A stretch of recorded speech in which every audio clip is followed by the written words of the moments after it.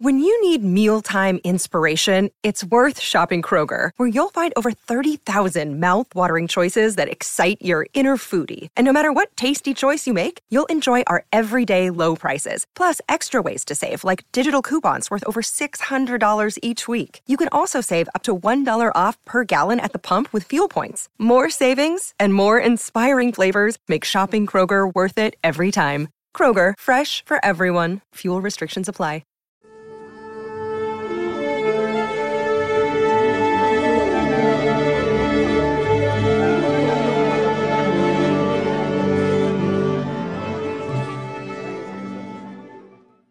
So, Lieutenant, where exactly were you?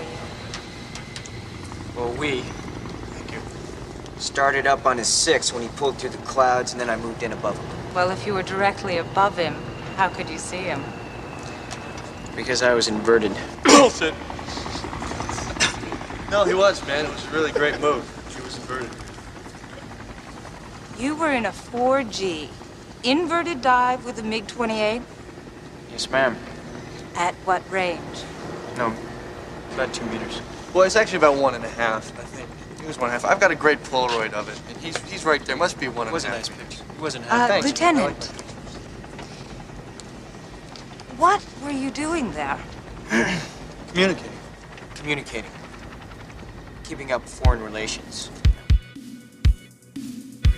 Hello, movie viewers and movie lovers. My name is Tim Williams, and I'm the creator and host of the 80s Flick Flashback Podcast.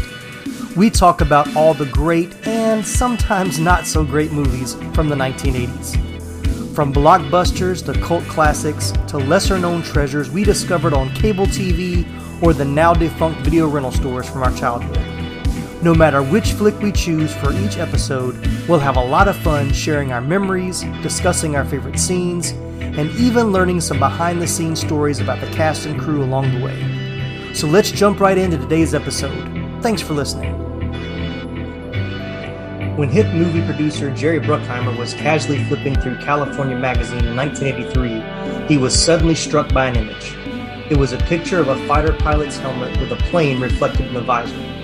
Staring at the page, Bruckheimer couldn't escape one thought. He said it looked like Star Wars on Earth. That magazine picture and its accompanying article set into motion the creation of this iconic 80s flick.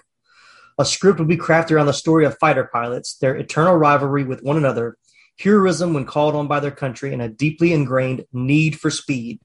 So grab your aviator sunglasses, pull out your brown leather bomber jacket, and meet us in the danger zone, where Ron West and I discuss Top Gun from 1986. We might just take your breath away. Welcome in, everybody. This is another episode of the 80s Flick Flashback Podcast. Glad to have my good friend, Mr. Ron West, back with us again. How you doing, Ron? I'm great, Tim. It is great to be back with you. It has been a minute. Has not been a minute since we've seen each other and conversed and hung out, but it has been a little while since we recorded together. So feels good to get back in the swing of things. All right. Well, we got a lot to cover, so let's jump right in. So when did you see Top Gun for the very first time? Saw Top Gun in the movies, summer of 86. That was the summer of I was going into my freshman year of high school, so between 8th and 9th grade. Top Gun was a big movie. The girls in my class were Tom Cruise crazy, and then after seeing Top Gun were Val Kilmer crazy with the semi-nude volleyball scenes that were taking place and all the unnecessary flexing, slow motion flexing that were happening. So if the girls were going to see the movie, then I was going to follow the girls to the movie and see the movie. But enjoyed the movie so much so that bought a model plane to put together and build for the rest of that summer, and of course had the soundtrack as I think so many other people did. One of the first really big soundtracks that I recall, and probably may have been the first one I ever purchased. So summer of 86. How about you? Yeah, I didn't see this one at the theater. This is one that I saw when it came. Well, if I saw it in the theater, I don't remember as much as when it came out on VHS. But it had to still been in the summertime because or maybe it was after school. I don't remember. But the memory that I have was my sister and some of her friends had rented it, and they were going to watch it at one of her friends' house, which I think back then her friends and my friends were usually siblings of each other, so they had older and younger siblings. So we wanted to watch it with them. And of course, they didn't want us the younger brothers and sisters to watch it with them. But I remember the VHS because I remember the Diet Pepsi commercial before the movie came on, which was all, fighter pilots. And it was like almost like a mini movie before the movie started. And then I remember, I don't know why this is such a vivid memory, but this was the first time they had changed the Paramount logo at the beginning, where it wasn't just the standard blue kind of shadowy picture. It was when the actual stars kind of came around the mountain. So that was the first that I remember. That was the first movie that I saw that had that logo. And I just thought that was the coolest thing ever. So I remember the VHS of this. I don't remember seeing this in the theater. So going back and watching it, I was like, man, I would like to see this in the theater, which I'm hoping when the sequel comes out, Maverick, later this year, I'm hoping they'll have the original Top Gun in the theater as well and maybe catch a double feature or something. So, but when was the last time you saw it before rewatching it for the podcast? I've probably watched Top Gun on TV, probably once a year, or almost every year, at some point, if not the entire movie, but catching part of it. Since I had watched, I will tell you, it had been a long time since I had watched the full unedited version of Top Gun. You catch it on USA or TBS or what have you. And so fairly early in the movie, when someone said a fairly specific curse word that usually doesn't make it even to USA or TBS, I kind of went, that's not what they say right there. It was like, oh yeah, I'm watching this. I'm watching the real version of this, right. Which I think wasn't it still PG? It was still 13? PG. It was still PG. PG. Yeah. That surprised me a little bit and reminded me. So that was the telling mark of that. It had been a while since I had watched the full real version of the movie. But I watched it a couple weeks ago. My mother and stepfather were here in town hanging out. He's a retired military. And so he really enjoyed it. I gave them the choice. We were going to watch a movie that night. I gave them a choice of 3 or 4 different options. And he jumped at Top Gun, as that was the only one tied to military. So he's, in fact, he was on a aircraft carrier. So he was calling out different types of planes and different jobs that people were doing as watching the movie, because obviously he has firsthand knowledge of those things. So what about you? When's the last time you watched it? It's been a good minute since I've watched it all the way through. I don't see it on TV probably as much here recently. I mean, well, maybe I'm just not on those certain channels where it comes on. It probably comes on more than I think it does. But I haven't seen the TV version in a while, even though I'm pretty sure this is one of those that I recorded off of TV and had the TV edit recorded on a VHS that I watched over and over again in the summer. So kind of like you, there were some scenes where I was like, oh, I remember what word they overdubbed for that word, or what, might have cut out. But it's probably been at least a good 5, maybe 10 years since I've seen this all the way through. But it's one that I remember because I watched it so many times as a kid. So, yeah, it doesn't take much to remember, the story, going back and watching it again. So, but this is a good one. Been excited about doing this one for a while. I was excited to watch it again. I've been kind of wanting to watch it ever since I think last year. I was like, no, I'm going to wait until closer to the podcast to watch it. So I was excited to watch it again. So you ready to jump into story, origin, and pre-production? Absolutely. Let's go. All right. So as we mentioned in the introduction, the primary inspiration for the film was the article Top Guns by Ehud Unai from the May 1983 issue of California Magazine, which featured aerial photography by then Lieutenant Commander Charles Heater Heatley. The article detailed the life of fighter pilots at Naval Air Station Miramar in San Diego, self-nicknamed as Fightertown, USA. Numerous screenwriters allegedly turned down the project. Bruckheimer and Simpson went on to hire Jim Cash and Jack Epps Jr. to write the first draft. The research methods by Epps included attendance at several declassified Top Gun classes at Miramar and gaining experience by being flown in an F-14. The first draft failed to impress Bruckheimer and Simpson and is considered to be very different from the final product in numerous ways. Tony Scott was hired to direct on the strength of a commercial he had done for Swedish automaker Saab in the early 1980s, where a Saab 900 Turbo is shown racing a Saab 37 Viggen fighter jet. I don't remember that commercial, but it sounds pretty cool. The producers wanted the assistance of the U.S. Navy in the production of the film. The Navy was influential in relation to script approval, which resulted in changes being made. The opening dogfight was moved to international waters as opposed to Cuba. The language was toned down, and a scene that involved a crash on the deck of an aircraft carrier was also scrapped. We'll talk about that a little bit later. Maverick's love interest was also changed from a female enlisted member of the Navy to a civilian contractor with the Navy due to the U.S. military's prohibition of fraternization between officers and enlisted personnel. Oh. It's funny, I was watching a little bit of a behind-the-scenes thing before we started recording as I was printing out my notes. And to hear Tom Cruise talk about the movie, you would think that he directed it. Because he talks about all the stuff that they did, and I'm sure he was involved as well. But all the pre-production and stuff that they did. So, but he did talk a lot about their needing to work with the Navy to get it made. And even it was interviews with Jerry Bruckheimer and Tom Cruise, and they were both saying that the Navy was very instrumental in getting the film made. They could not have made this movie without their approval, and that it kept getting denied over and over again. And they finally got it to somebody who was a little higher up in the ranks, who also served as like an advisor on the movie.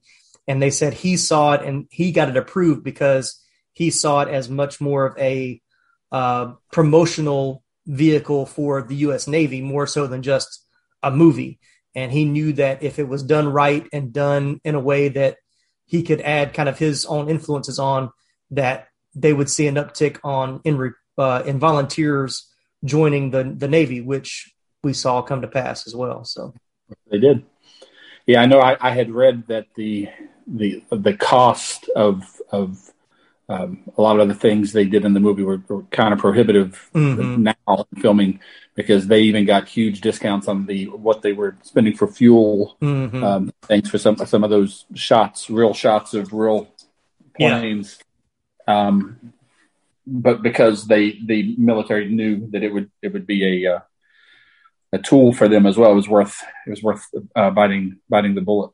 Yeah. So there's they told the story talking about movie money that was spent during one particular filming sequence. The ship's commanding officer changed the ship's course and changed the lighting that Tony Scott needed.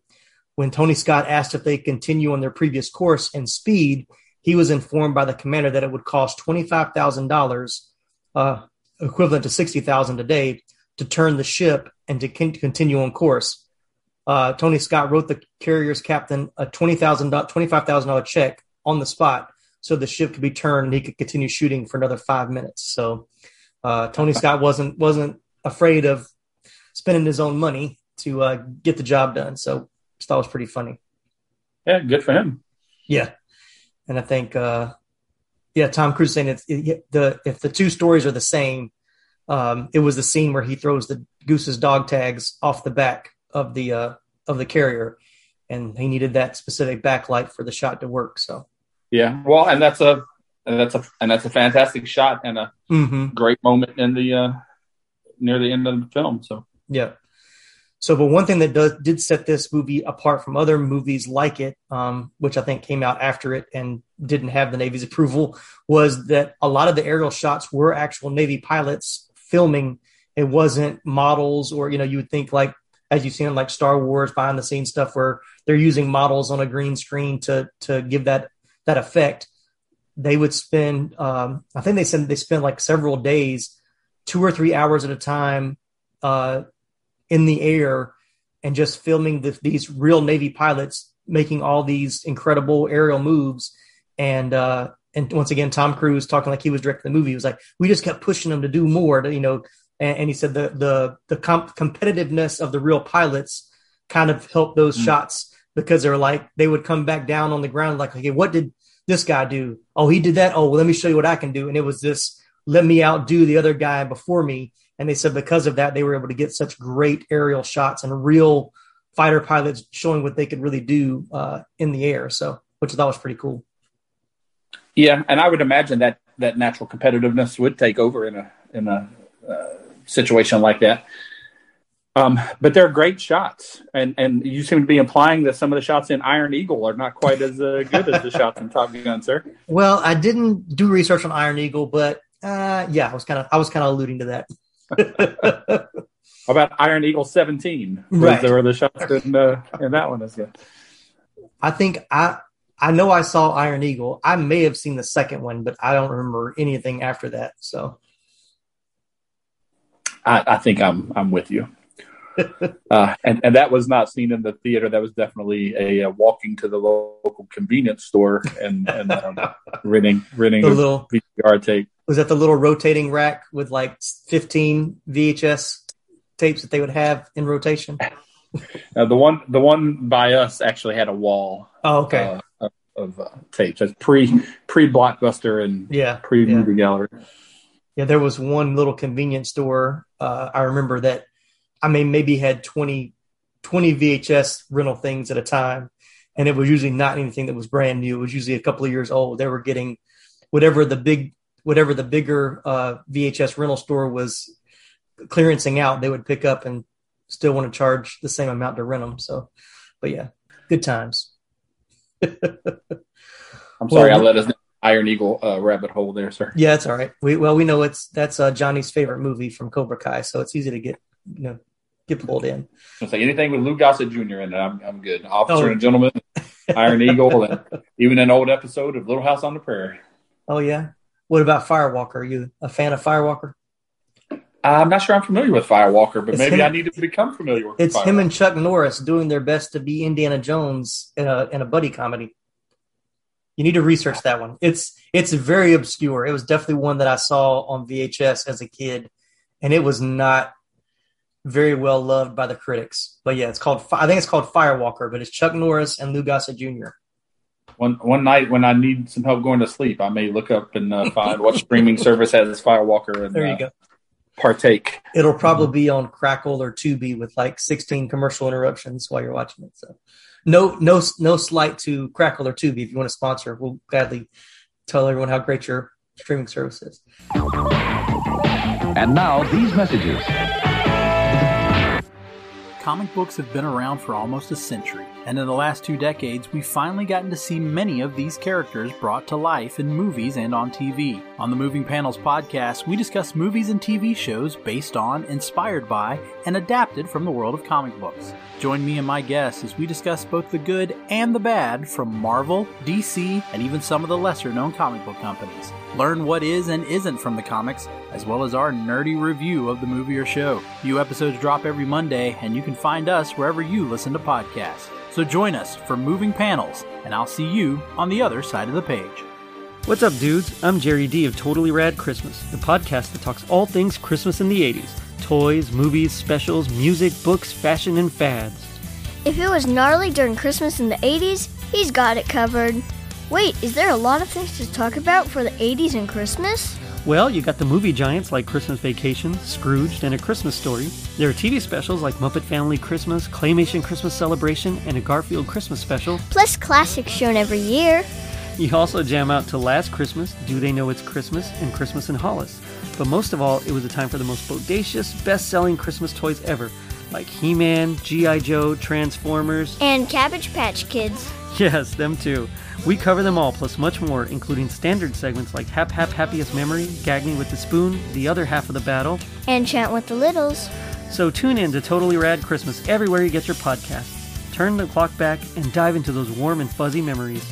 Later, dudes.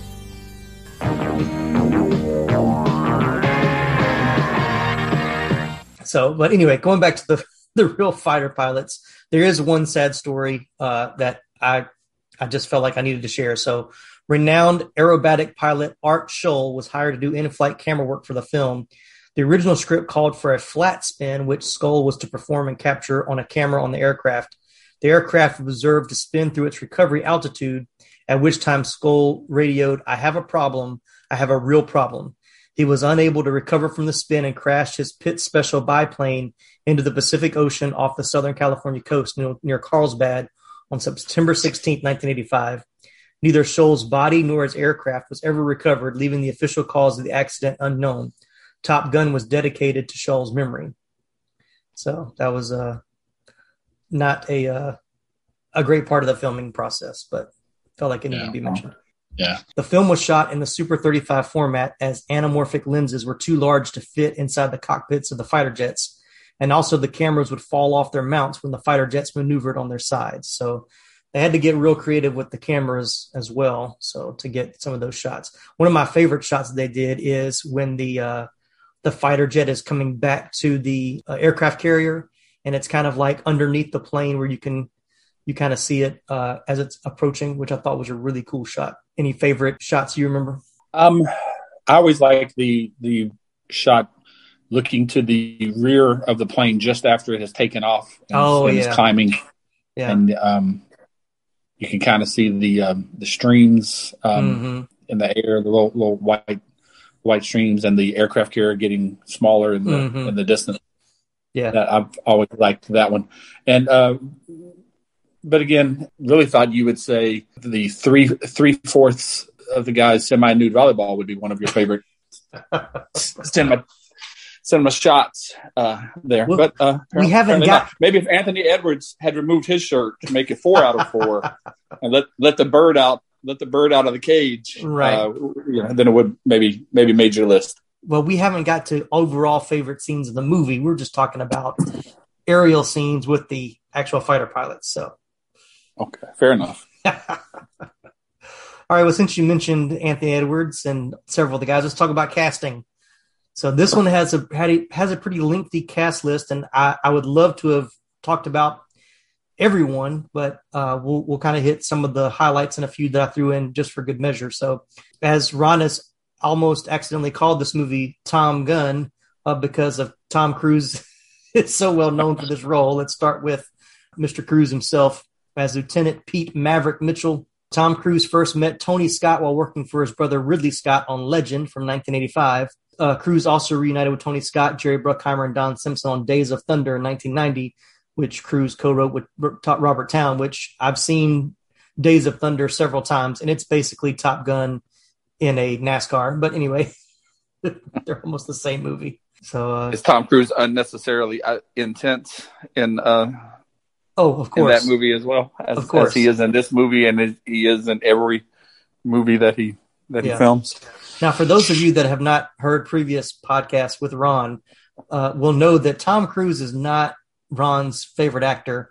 And I was actually surprised when he wanted to do this episode because I was like, I surely doesn't want to do Top Gun because it's got Tom Cruise in it. But you said Top Gun is actually one of the only Tom Cruise movies that I like. And Top Gun, I have very fond memories of Top Gun as a youth. Tom Cruise is my least favorite actor and I shouldn't even say of a generation, of possibly of all generations. But I like Top Gun and I like All the Right Moves. Mm-hmm. And I don't consider The Outsiders a Tom Cruise movie. No. It's just a movie that he happens to be in. Right. But no, I was more than happy. Such a fan of Anthony Edwards. Of Gilbert from Revenge of the Nerds. Such a fan of his that I can overlook Tom Cruise's overly intense facial expressions in this movie to list it upon one of my favorites. And honestly, man, it may be the soundtrack. When Danger Zone starts playing and the planes are firing up, there's a little part of me wakes up a little bit inside. It gets a little excited. That's if I got a chance to go see Top Gun again in a theater, which I'm sure it's probably happened and I just didn't realize it. But if my local theater on the flashback thing was on, I would probably go see it again just for the that soundtrack to pump. Oh yeah. Yeah, I'd love to see like the opening sequence of just the planes taking off and landing. Yes, is almost worth the price of admission to see it in the theater for that reason, with Danger Zone playing in the background as well. So I agree 100%. So are you aware of any other actors that were considered? Or go ahead. I would just like to note that you said that, that's worth the cost of admission. And it's worth noting there was very little Tom Cruise in that section of the movie. So just, food for thought. All right. Well, are you aware of any of the other actors that were considered for the role of Maverick? I am not. I have not checked that out. So enlighten me. Okay. Actor Matthew Modine turned down the role of Pete Mitchell because he felt the film's pro-military stance went against his politics. So I can see that. Now, I've narrowed this list down from what I read, but these are some names that I've just had to mention, and we may talk about them individually if we have some time. So John Travolta, Emilio Estevez, Nicolas Cage, Kevin Bacon, Scott Baio, and Tom Hanks have all been rumored to have turned down the role of Maverick. So let's go back to the top. John Travolta. That would have been terrible. And I think sometimes people get confused about someone being considered versus someone being offered and turned down. I'd be surprised that all of those people had legitimate offers to play the role and turned it down. There could have been discussions and possibility we're considering. But John Travolta, mid 80s, had basically disappeared. Yeah. Yeah. So, whereas Tom Cruise got the girls in my class excited and rushed out to see Top Gun, as I stated at the beginning, which led us to then follow those girls to the movies to see Top Gun. Right. John Travolta does not have that effect. And so I definitely think they would have missed out there. Scott Baio, other than Zapped, I don't think ever did a movie.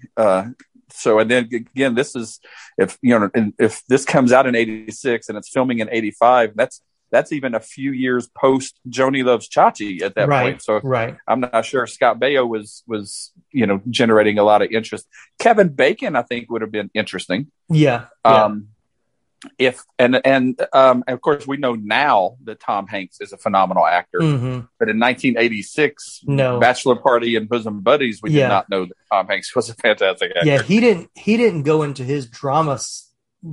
His dramatic films were really in the 90s. So in the 80s, he was strictly known for comedy. Like you said, Bachelor Party, Splash, even Big came out after this, which kind of was more of a comedy drama.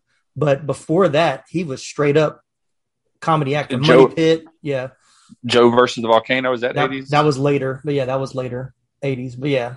So those would have been interesting. But I do think Kevin Bacon probably could have done a good job in the role and would have been closer in height to Anthony Edwards and would not have had to wear lifts in his shoes as we know from doing research Tom Cruise had to do for this role, as Anthony Edwards is 6'4", and they generously list Tom Cruise, I think, at like 5'8" or something like that, or 5'9" even.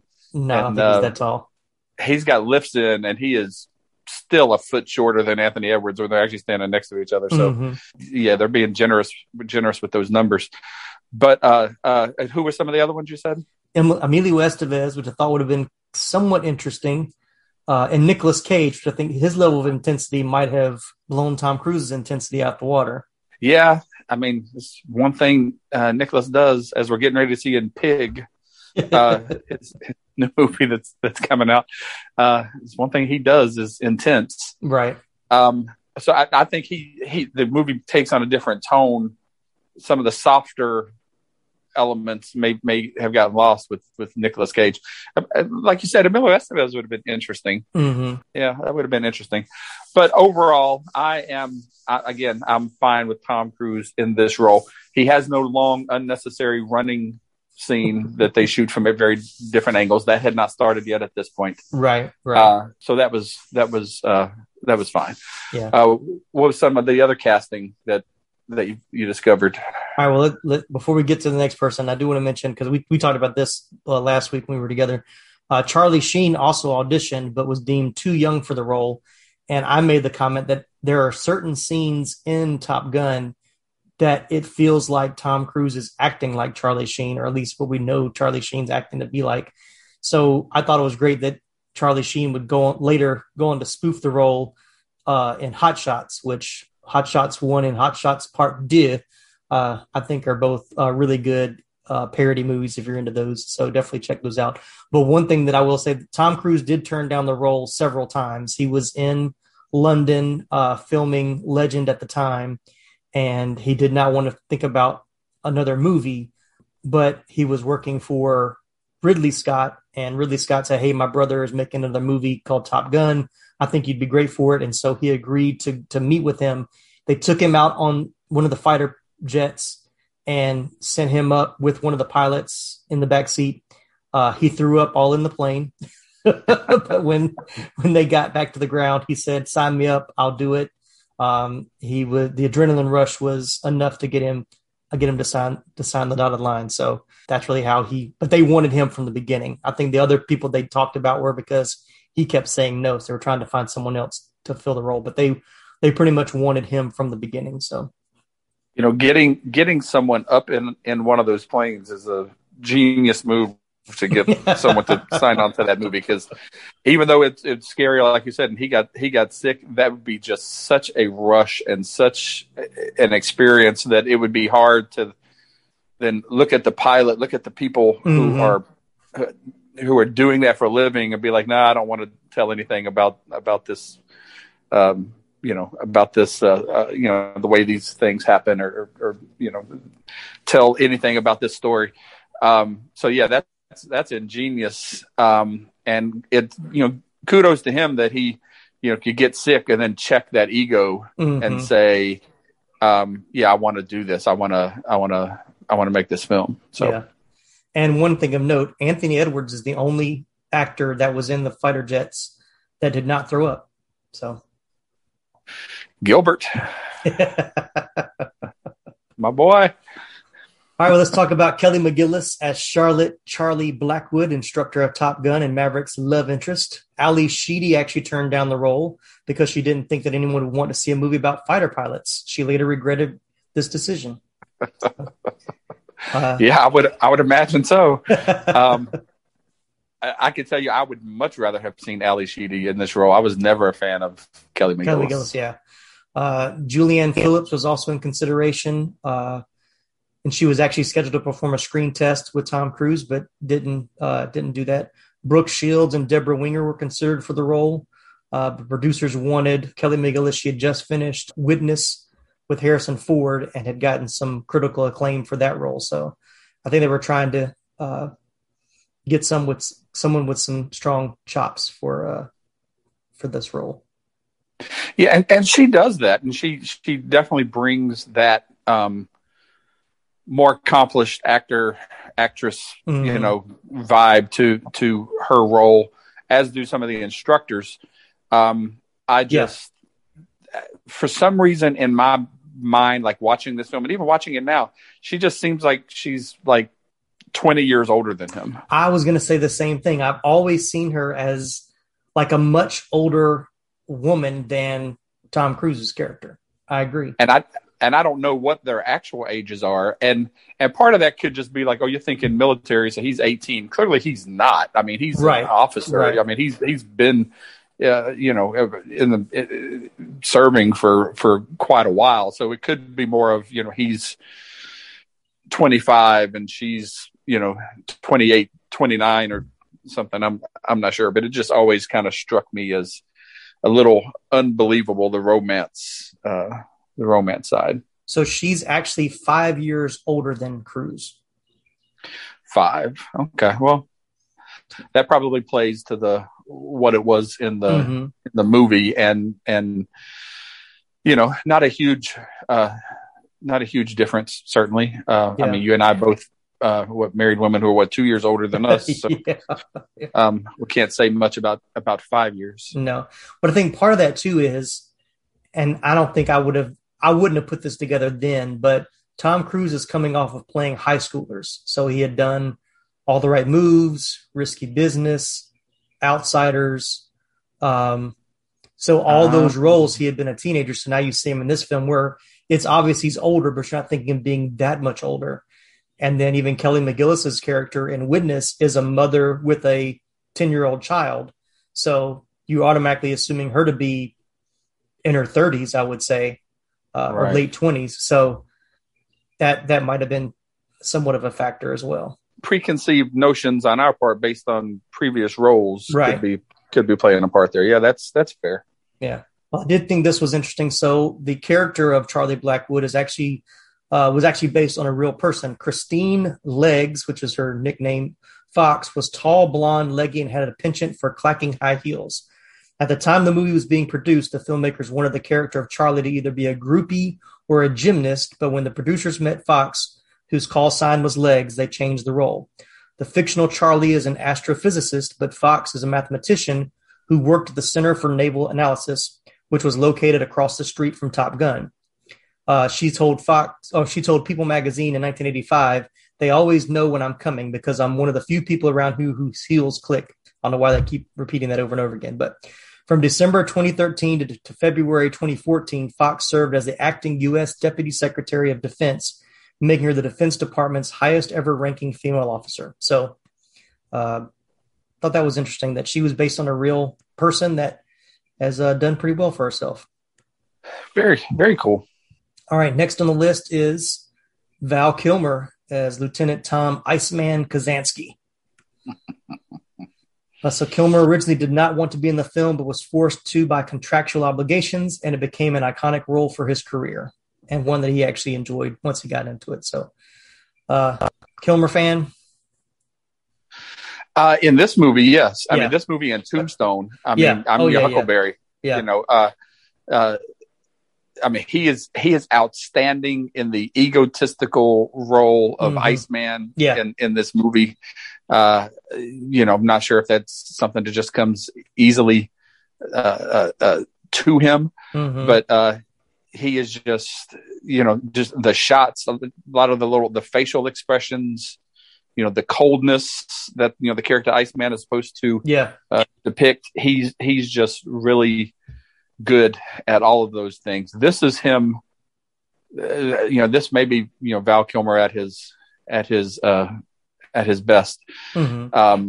And although I would, you know, again, I'll go Doc Holliday in Tombstone probably as you know, one of the favorite cinematic characters exactly ever.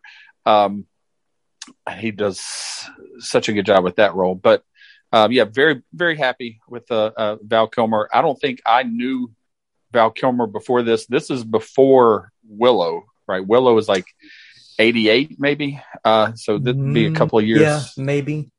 I have to look that one up. Yeah, 88, 89, or it could be 87, but Willow is definitely after this. And the, oh my goodness, I can't remember the name of it. I almost said Weird Science, not Weird Science. Yes. You know what I'm talking about. Pure Genius. Pure Genius. Yeah. Real Genius. That's it. Yeah, Real Genius. Yeah, Willow came out in 88. So. Okay. And Real Genius is, you know, again, the egotistical, sarcastic, not the cold calculating role in Top Gun, but he did well with that as well.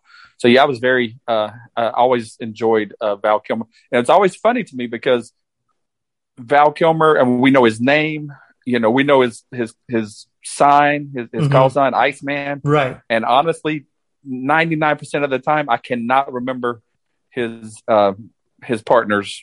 I don't know his name as an actor, and most of the time, I can't remember his call sign either. Rick Rossovich as Slider. See, I always forget Slider, you know, but we know Goose, we know Maverick, we know Iceman, and then the guy that sat behind Iceman. Yeah. Like I even know that Tim Robbins is Merlin. Like I can remember that. Absolutely. And if I think real hard, I can come up with, you know, we don't want to bog down the show, but the guy that opts out so that, you know, they fall into Top Gun. Yeah. And then also the guy who's, I always forget his name as an actor, who is the first person to kind of take Goose's seat, and who would go on to be, since you mentioned Chuck Norris earlier, to be Chuck Norris's sidekick on Walker, Texas Ranger. Yeah, we're going to get to him. Yeah, Clarence Gilliard. There you go. All right. Well, let's keep moving because you're mentioning people we're going to talk about. So let's get to your favorite, Anthony Edwards as Goose. So according to Anthony Edwards, he said a lot of the humor was discovered at the moment. the script was skeletal. So once again, Tom Cruise tells the story that he recommended Anthony Edwards when they were, still working on the pre-production for the film.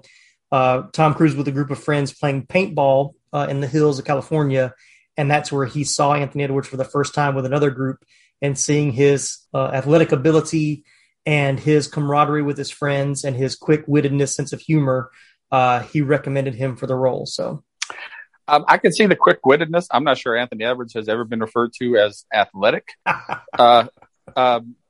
But maybe he is. I mean, we've only seen him play a doctor on ER, and then again the nerd on Gilbert on Revenge of the Nerds, and then this character, and none of them exactly screamed athleticism. But True. Like I said, he was 6'4", so he may have been a crack shot basketball player and tennis player and who knows what else. But apparently his paintball skills were impressing Tom Cruise. Yeah, I was going to say Anthony Edwards, for you go back to Revenge of the Nerds. He'll forever be Dr. Green on ER. I was a big ER fan and was very sad when he left the show. But that's where I remember him most fondly from, definitely. Has he done anything since he left ER?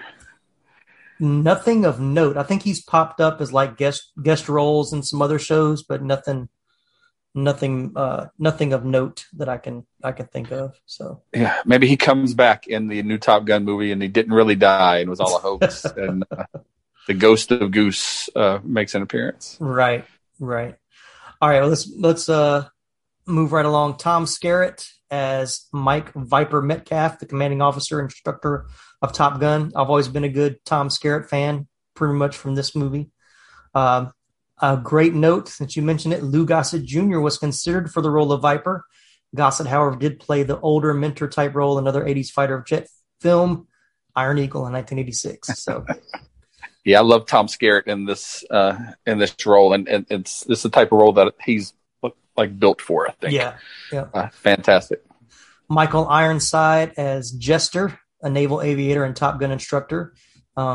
Ironside stated in a DVD commentary that he was so convincing as an officer that when he heard someone running towards him below decks, he got onto the sailor who was running.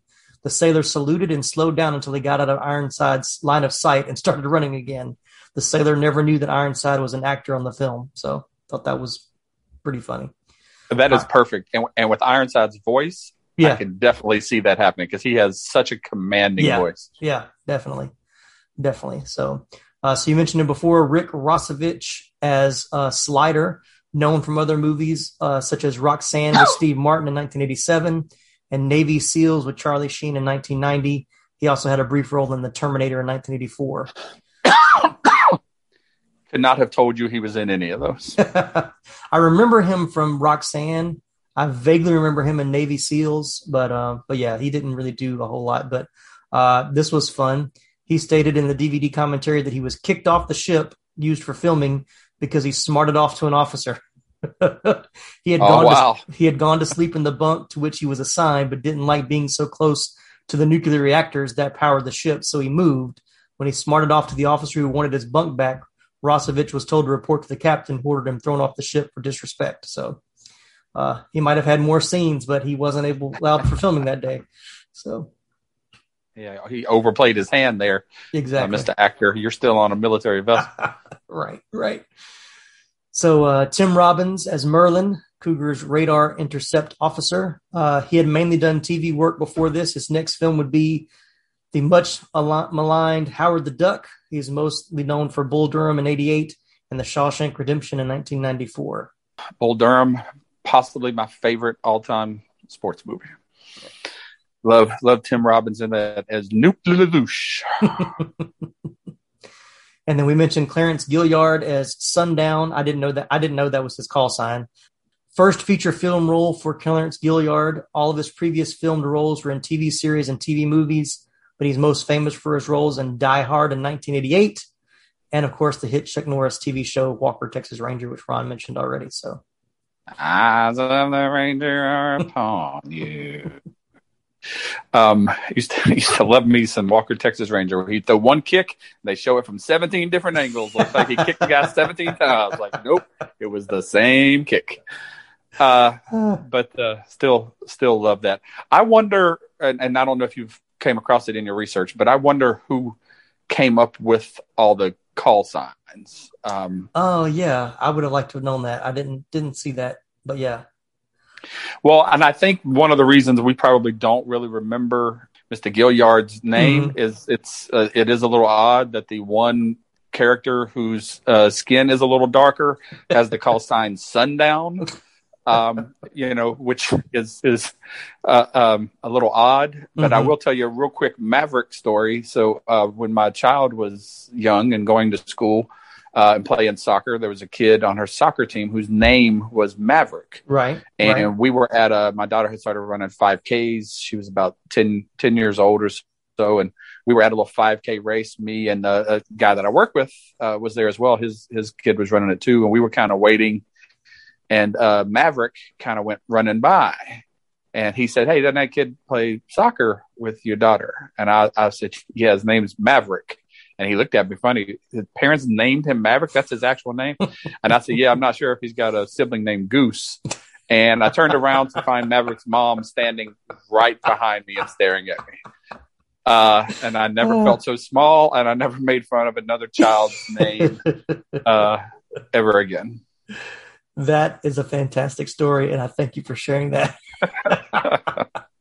But yeah, my daughter has a classmate. He's in a different grade from her, but her previous school, and his name is Maverick. So I think that's become a pretty common, or not, maybe not common, but more common than we thought it would be of a name. So yeah, and I would guess more of the people that did that, maybe has some influence from Top Gun than the movie Maverick, true, which was based on a TV show. Yeah. Right. I can't imagine that, kind of getting that name started. But yeah, anyway, that's my Maverick story. I have no story for any kids named Sundown or Merlin. All right. Well, here's a name that when I see the name, I do not immediately think of who this is, but you'll understand why he's included. James Tolkien. Do you know who James Tolkien is? That is J.R.R. Tolkien's brother. No. Who wrote... Okay.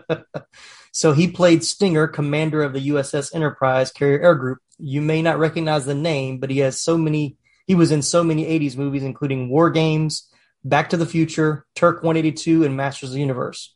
He played the principal in Back to the Future. I was going to say he's the bald. I can't believe I have to give you.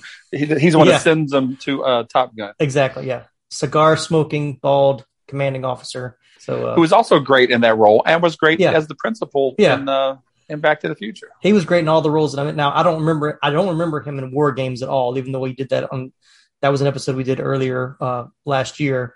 I just recently watched Turk 182, which he's got a small role in that, but he is in Masters of the Universe. I watched that a couple of years ago, or like a year or so ago. And, but yeah, he is one of those people that you immediately recognize him by face and by voice, but he just doesn't have a name that you would remember. But James Tolkien is that actor. He also kind of plays the same role in all those this is movies. True. This is true. And I will admit, I sometimes get him. I think I told you this. Get him confused with Donald Pleasance. Yes, Halloween, who are absolutely not even remotely on the same level, probably as actors. Nor accent-wise or anything else. It's got to just be the baldness, I guess. Hey, it's a middle-aged bald guy. They must be the same actor. And I didn't look it up for this, but I think I've looked it up before because when I went back and watched Empire Strikes Back, and the one guy in Cloud City that has like the metal thing around his head, but he's still bald on top. It's like part. Right. I always think that's the same guy, but it's not. That's a different actor as well. Lobot is his name. Yeah. Yeah. I don't know who that is as an actor. Yeah. I'm not going to take the time to look it up now. But yeah, no. All right. Last few, Meg Ryan as Carol Bradshaw, Goose's wife. Although this was not her big screen debut, it did launch her career. She went on to star in films such as Inner Space in 1987, which is one of my favorite, where she met and later married Dennis Quaid. And she was also in When Harry Met Sally in 1989 with Billy Crystal. But yeah.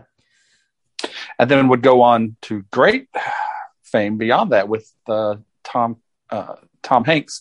Sleepless in Seattle and You've Got Mail are two of my all-time favorite romantic comedies in the 90s. Love both of those movies. Yeah, I agree. Greatly. But this is absolutely the first thing I remember seeing Meg Ryan in. Take me to bed or lose me forever.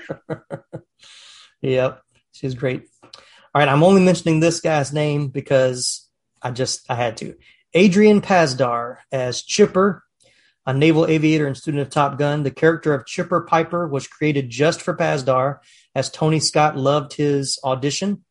Pasdar has only one line and is pretty forgettable, but I had to mention it because he is most well known to me for his role as Nathan Petrelli in the short-lived hit TV show Heroes in 2006. So, right, yeah. Well, he was the wasn't he the governor or something in Heroes? Yeah, he was the politician, older brother. Yeah, I didn't realize he was in this until I watched it again 2 weeks ago, and I was like, and I couldn't remember his name as an actor, and I just, that's the guy from Heroes. Yeah, exactly. Exactly. You see him standing in the background a lot in this. Yeah, exactly. Like I said, he has one line in the whole movie, and I should have wrote it down, but he only has one line in the movie. So, but and in every scene that he's in the background, he looks so bored. I didn't notice that. Right, which you would think someone who's a pilot at Top Gun would not be bored with everything that's happening around you, but yeah, he does. Right, but I'm sure every day it's like, hey, can you just stand right behind Tom Cruise? We don't want to see you, but we just want to make sure you're in the background. So there's probably a little demeaning. Yeah, and bend your knees a little bit so you come down a little lower. Yeah, but don't stand so tall. Don't stand so tall. Don't tower. And then I'll throw this in as a little cameo. Charlie's older man date at the Officers Club is the real-life Viper, Pete Pettigrew. He was a retired Navy pilot and Top Gun instructor and shot down a MiG during the Vietnam War. He served as the technical consultant on the film. So, very cool. Nice little cameo there. So very cool. Yeah. All right. We're talking about call signs. I just want to throw this out. So if you were to join the Navy and become a fighter pilot, do you have a call sign that you would want that is like, this is me, this is who people are going to know me as? Well, I would have to it would have to be I don't think they'll let you. I have a couple of different little nicknames, but one has my name in it, and so I don't think you can have your name in probably not the call sign. So I have several pieces of clothing and even an earring, a gold necklace melted down and made into an earring many years ago that say KR2, which is King Ron II. So if they would let me, and that's when I played video games and you had to put in initials, it was always KR2, KR2, KR2. So KR2 is always been my go-to. But the other one is like if talking to a friend of mine that I grew up with not that long ago, and he called me this, and that was Rifleman. Yeah. When I played quarterback, I had a little towel, that kind of hung between your legs so you could dry your hands, and it had Rifleman written on it with a rifle from the Chuck Connors TV show. But I stole that from Tom Cruise movie, All the Right Moves. Right. The quarterback in All the Right Moves nickname was Rifleman, who in the movie ends up getting a scholarship to West Virginia. And of course, where did I grow up? West Virginia. Yeah. So probably Rifleman. What about you? Since I asked the question, I should have had a good answer for my own question. I really don't. Yeah, I haven't had too many nicknames growing up. They've all been variations of my name. So I've been Timbuk2, Timbuk3, Tiny Tim, the Timster. So yeah, I have no idea. So they would definitely have to assign one to me. I'm sure someone would give me a name. Well, I could tell you, I think most people, they would have something to do with singing, Probably. Just be singer, yeah, or melody, or if they wanted to take it, in a different direction, like call you off key, or something like that, Yeah, you want to have, but I want to have some kind of intimidating name. Melody is not going to be a great call sign in the Navy. Here comes. As opposed to Goose? Yeah, well, hey, Harmony, do you have my back? Harmony, come in. Harmony, do you have my back? Praise team leader. Hey, praise team leader. PTL. Maybe guitar solo, or I don't know, something. They call me Axe Man because the guitar. Some people call their guitar their axe, but that's more electric guitar. I don't know. So yeah. You probably should have come up with a better answer before you asked the question. There, my friend. I may edit this out. Anyway, all right. So moving on. That's the best part of the show. Don't edit that out. Yeah. And now these messages.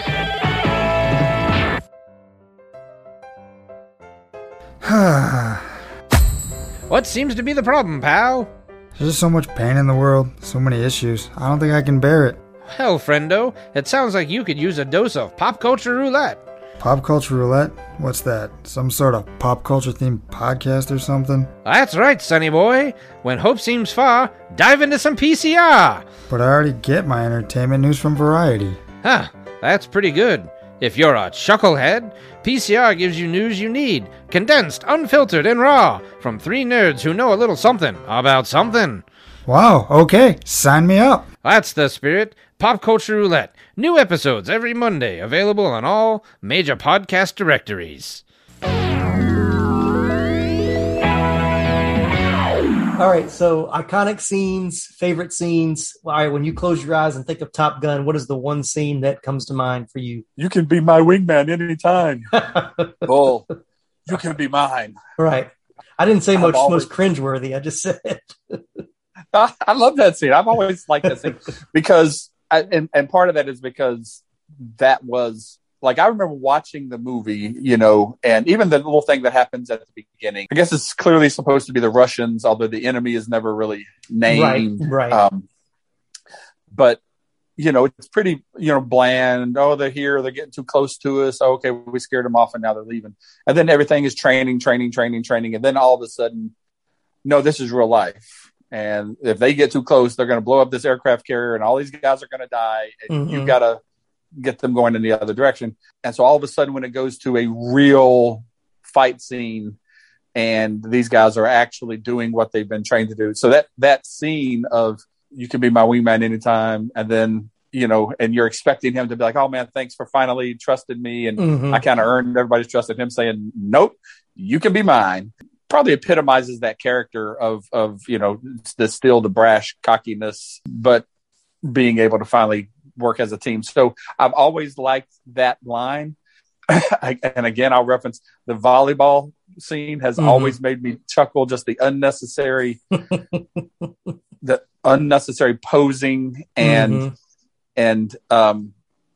flexing just for no reason, just standing there and just flexing. And then poor little Anthony Edwards still having on his shirt. It's just hilarious. Also, maybe he just burns easy. He just wanted to keep his skin protected. So watching this time and knowing that, Tom Cruise had lifts in his shoes, to, make himself seem taller. And then you notice that like every scene they shoot, especially in the volleyball, are from angles either way down low pointing up at him or from way above pointing down at him where he's spiking, where you can't tell that net has either been lowered to like 3 feet so he can jump and spike it, or just every time you see him do something like that, it's actually a kind of a funny angle on the cinematography. But that's when the girls started talking, the first thing they talked about every time was the volleyball scene. They loved them some volleyball scene. So it's probably an iconic kind of moment. What about you? What stands out for you? Yeah, there's several. That's like I said, the opening sequence of the fighter jets, coming and going, which is, has become pretty iconic for me. Fantastic. Is a great scene. Of course, the volleyball scene is iconic. Goose, spoiler alert, Goose's death scene is pretty big. And then, of course, just like I said, that ending scene is pretty good. But for me, the most iconic is probably Goose's death. I think that whole sequence is pretty iconic for me. So yeah, the rescuers shouting, "You have to let him go, sir. Yeah, you have to let him go." always kind of stood out to me. And, the melancholy, I shouldn't even say melancholy, just the depression of, Meg Ryan's character and, of course the child not even knowing what's happening yet, but just that whole sequence is, really probably grounds the movie. Yeah. And with a bite of reality there. And I think for me, that was probably one of the first movies where a main character dies in a sense of moving the story forward. You know what I'm saying? Like, it's pretty common now, someone close has to die to spur on the team that doesn't gel well together. And so that was a pretty shocking scene for me as a kid that age. So that's probably why it stands out more. So, and I read that that scene, since you mentioned that it was the military made them change that it was originally his death was going to be, it was either a midair collision or just a pilot error where he clipped something and the plane was going down but there had been a rash of pilots actually killed in those situations. Right. So the military was kind of sensitive to that being in there. And so they changed it to something else. Which was fine. I mean, what did we know about getting caught in another plane's exhaust and it affecting the ability to fly. Which is also why it was written that it would show that there was no one was at fault, that it was a pure accident, that there was, neither was at fault for the death. There was another scene that was cut from the military. So Cougar, which is the one you can remember who they take, whose place they take, he was actually supposed to have crashed while trying to land back on the carrier, and his death was supposed to be why Maverick slid into Cougar's spot. But this was cut by the Navy as well, because it intended to be a recruitment tool for the Navy. They didn't want negative attention drawn on a particularly hazardous aspect of serving on a carrier or flying fighters. So I went to flight school with Cougar. He was a good man. You're supposed to say still is. Come still on. Is. Man. Oh, yeah. I was like, I know that's a line from the movie, but I can't remember what comes next. So other lines I'll remember. That one I didn't remember as much. So, but yeah. So what about favorite scene, or is it the one and the same for you? Yeah, probably one and the same. I mean, we've talked about so many different scenes already. Yeah. But the of course the celebration in the end, everything. United States wins. We kill some Russians. The others have to run away and flee from us because we're fearsome, and then everyone trusts Maverick again. I mean, so that moment, on the aircraft carrier is pretty big moment. Probably my favorite scene. What about you? My favorite scene, which probably is one of the iconic scenes as well. My favorite scene, and kind of the one that comes right behind it, is the scene where they're inverted. And with the MiG, and he gets the bird, and then Goose takes the Polaroid, which I thought was awesome. Look at the birdie, and then them having that discussion back on the ground when he first realized that Kelly McGillis that he was hitting on the night before is going to be one of his instructors, and claimed. She says no one can do that, and he says yes we can, and Val Kilmer's cough line bull was actually ad-libbed by Kilmer in the moment, and all the laughter was natural. So left that in. So that whole sequence, I think, is great. We gave him the bird, the finger. I know what the bird is, Goose. Yeah. So that. What were you doing there? International relations. Yeah. But it's always struck me as odd, and even this time I paid attention again. When she says you can't, like you say, you can't do that, and then when he tells her that they did it, she says, "So you're the one." Right. Like she knew that had happened. Well, if you knew that had happened, why are you saying that it can't be done? She's saying that so that no one will try it, or that, they could say, well, somebody else did it, so I'm going to do it too. So she's trying to keep them from, I'm sure that was a very dangerous maneuver and dangerous thing to do, which that was her kind of whole character arc was Maverick was doing things that the Navy said should not be done. And too risky. And so she was trying to keep the risk down where he was going to push past that risk. So, yeah, but again, her character would absolutely know who did that. Oh yeah, definitely. he wouldn't be like, "Oh, was that you?" No, they would that would have circulated through her channels so quickly after it happened. We had a pilot do what? Right. What pilot? And I'm sure she wouldn't have announced it to the class either. Like, "Oh, so you're the one." So like, ooh, all eyes on him now. So, all right, we'll do a few trivia things and we'll start to wrap this up. So we've talked about several things already. I'll just hit a few of these. No one had ever buzzed the tower at Miramar before. The Navy pilots who were flying the scenes for the film drew straws to see who would be able to get to do it. It went to Lieutenant Commander Lloyd Bozo Abel. Bozo was his call sign. Michael Ironside just happened to be at the hangar that day, and the plane flew low enough to where he could actually see into the cockpit as it flew by. He said it was one of the most spectacular things he had ever seen. Oh, wow. Very cool. We didn't talk much about the love scene, quote unquote, in the movie, but a test audience who saw the movie before it was released were annoyed that there was no love scene in the movie. The producers obliged, and 5 months after the production had wrapped, they summoned Tom Cruise and Kelly McGillis to Chicago to film the infamous elevator scene and the lovemaking scene.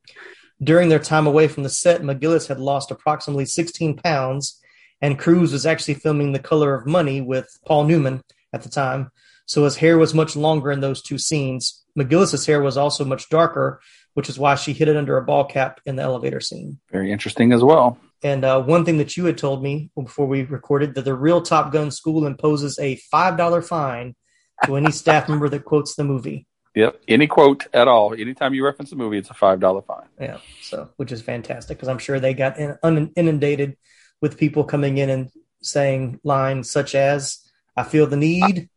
The need for speed."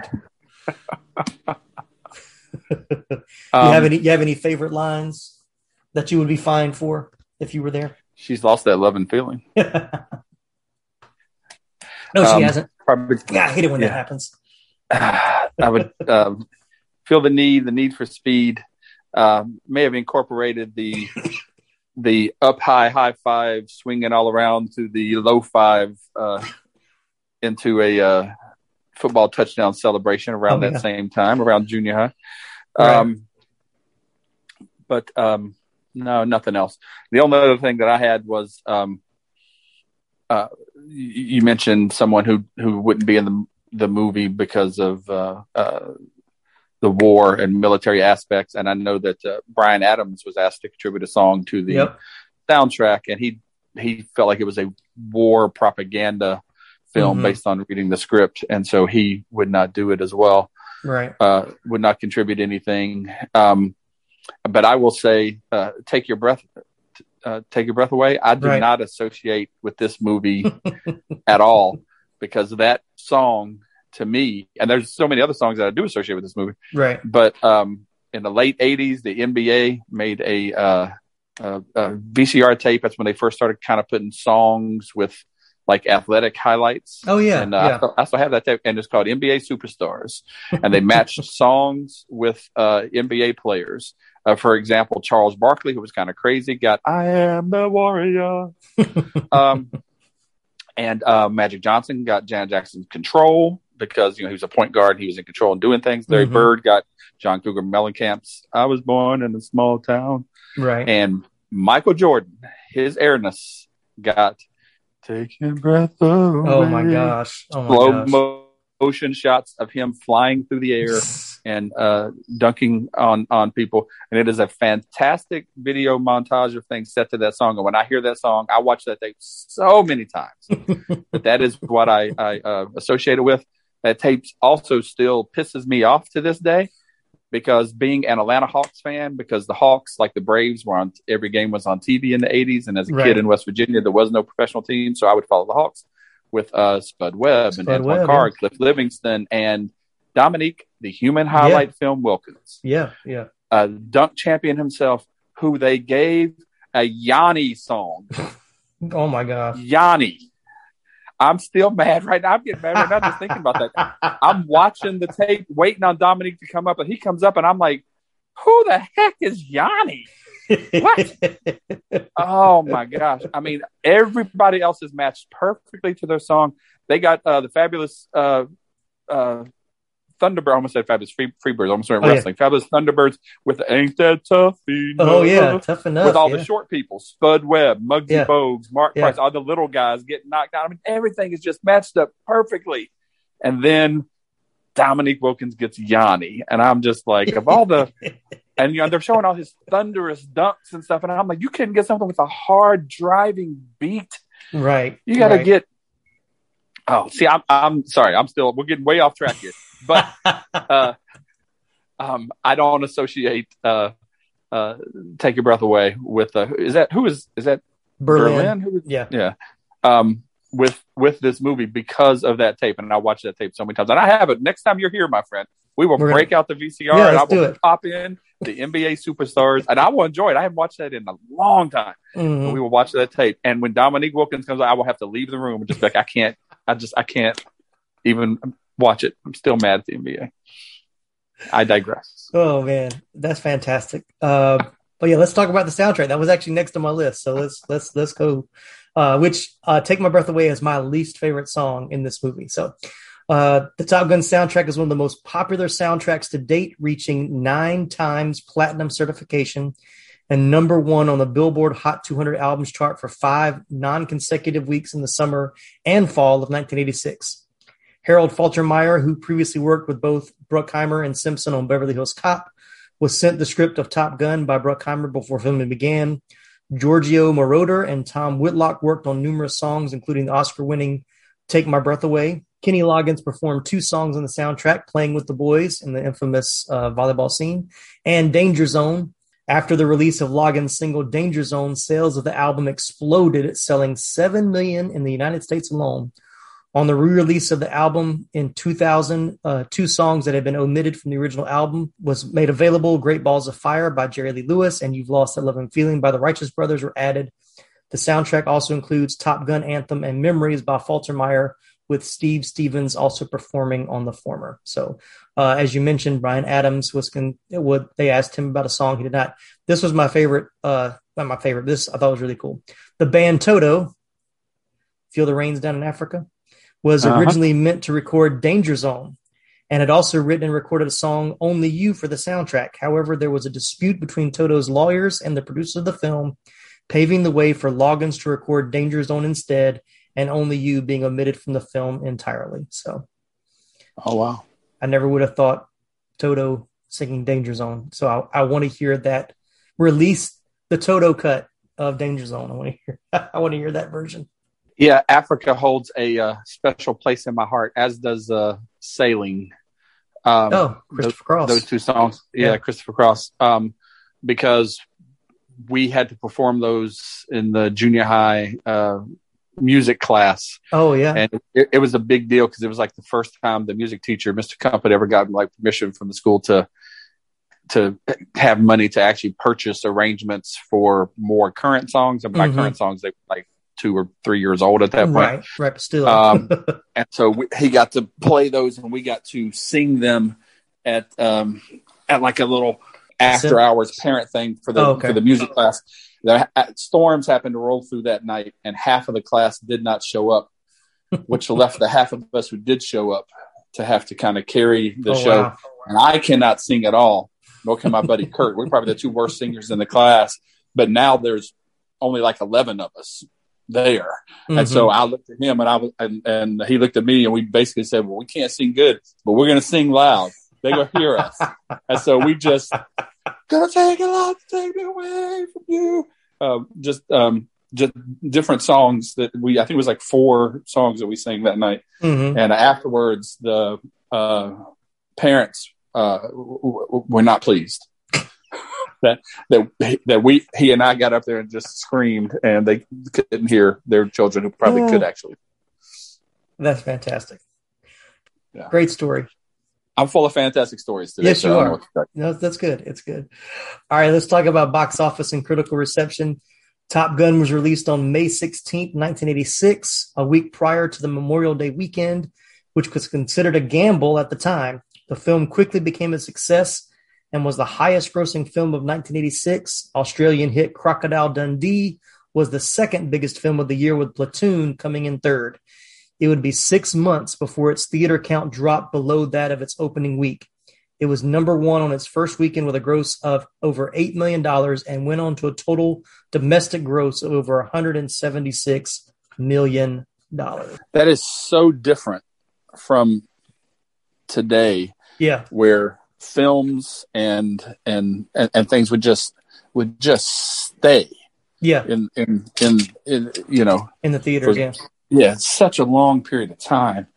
And you know, and same thing with music, you know, with albums staying, where they would like release a new single like every 2 months, and that album would stay at the top of the chart for a year, you know, like Michael Jackson's Thriller did and Janet Jackson's Control, just this slow release of material. And the movies, like I said, I didn't know a movie theater back then that had more than 2 screens. Right. And I was in a smaller area. In bigger areas, there were probably some that had 4. But now, where every theater has 12 or 16 or 24, it's a little different.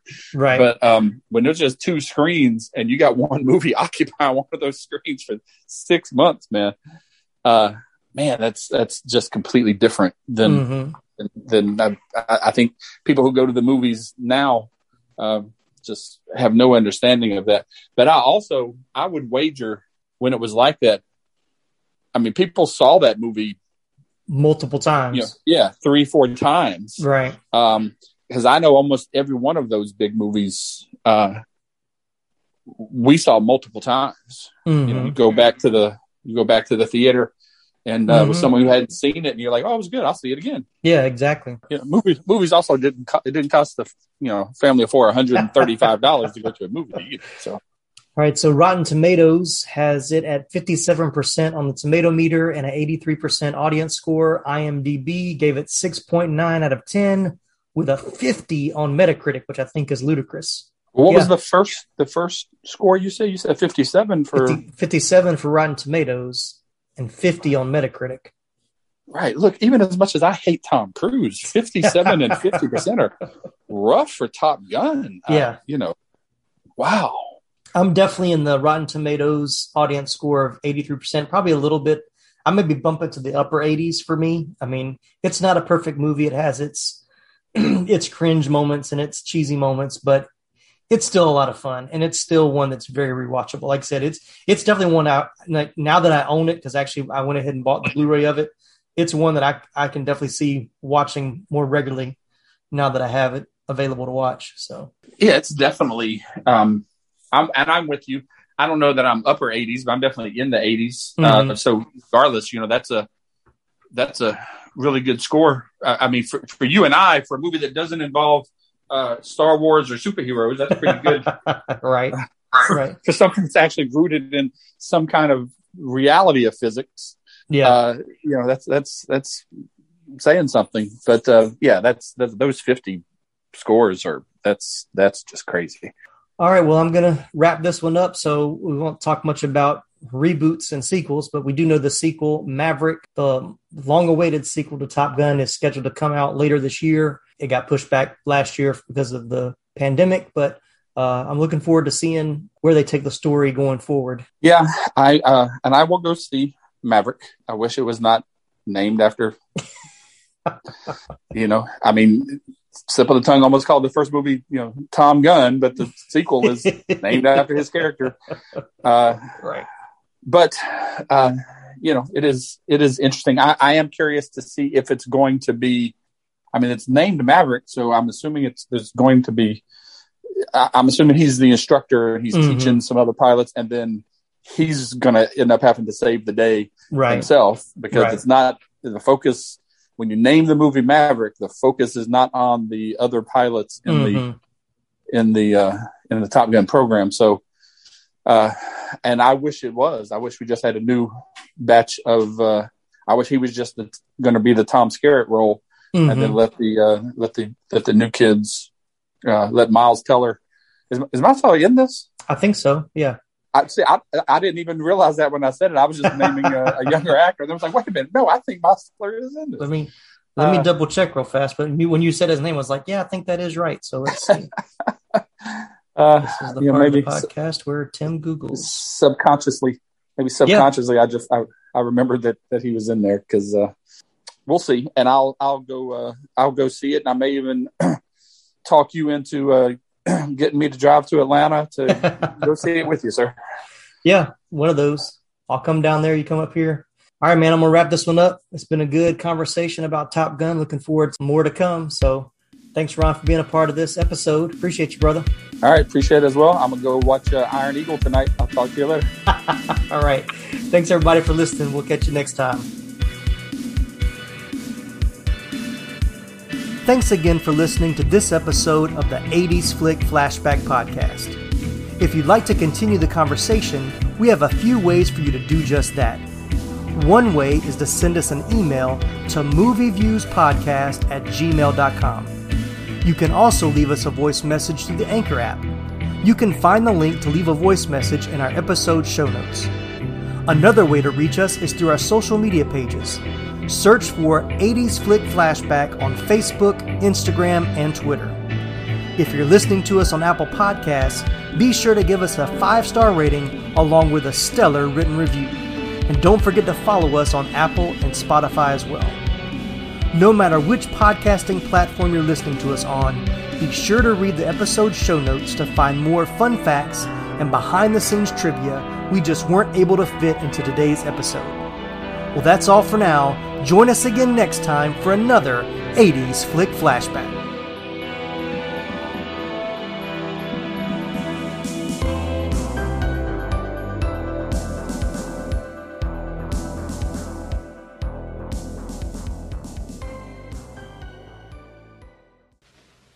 You're still here? It's over. Go home. Go.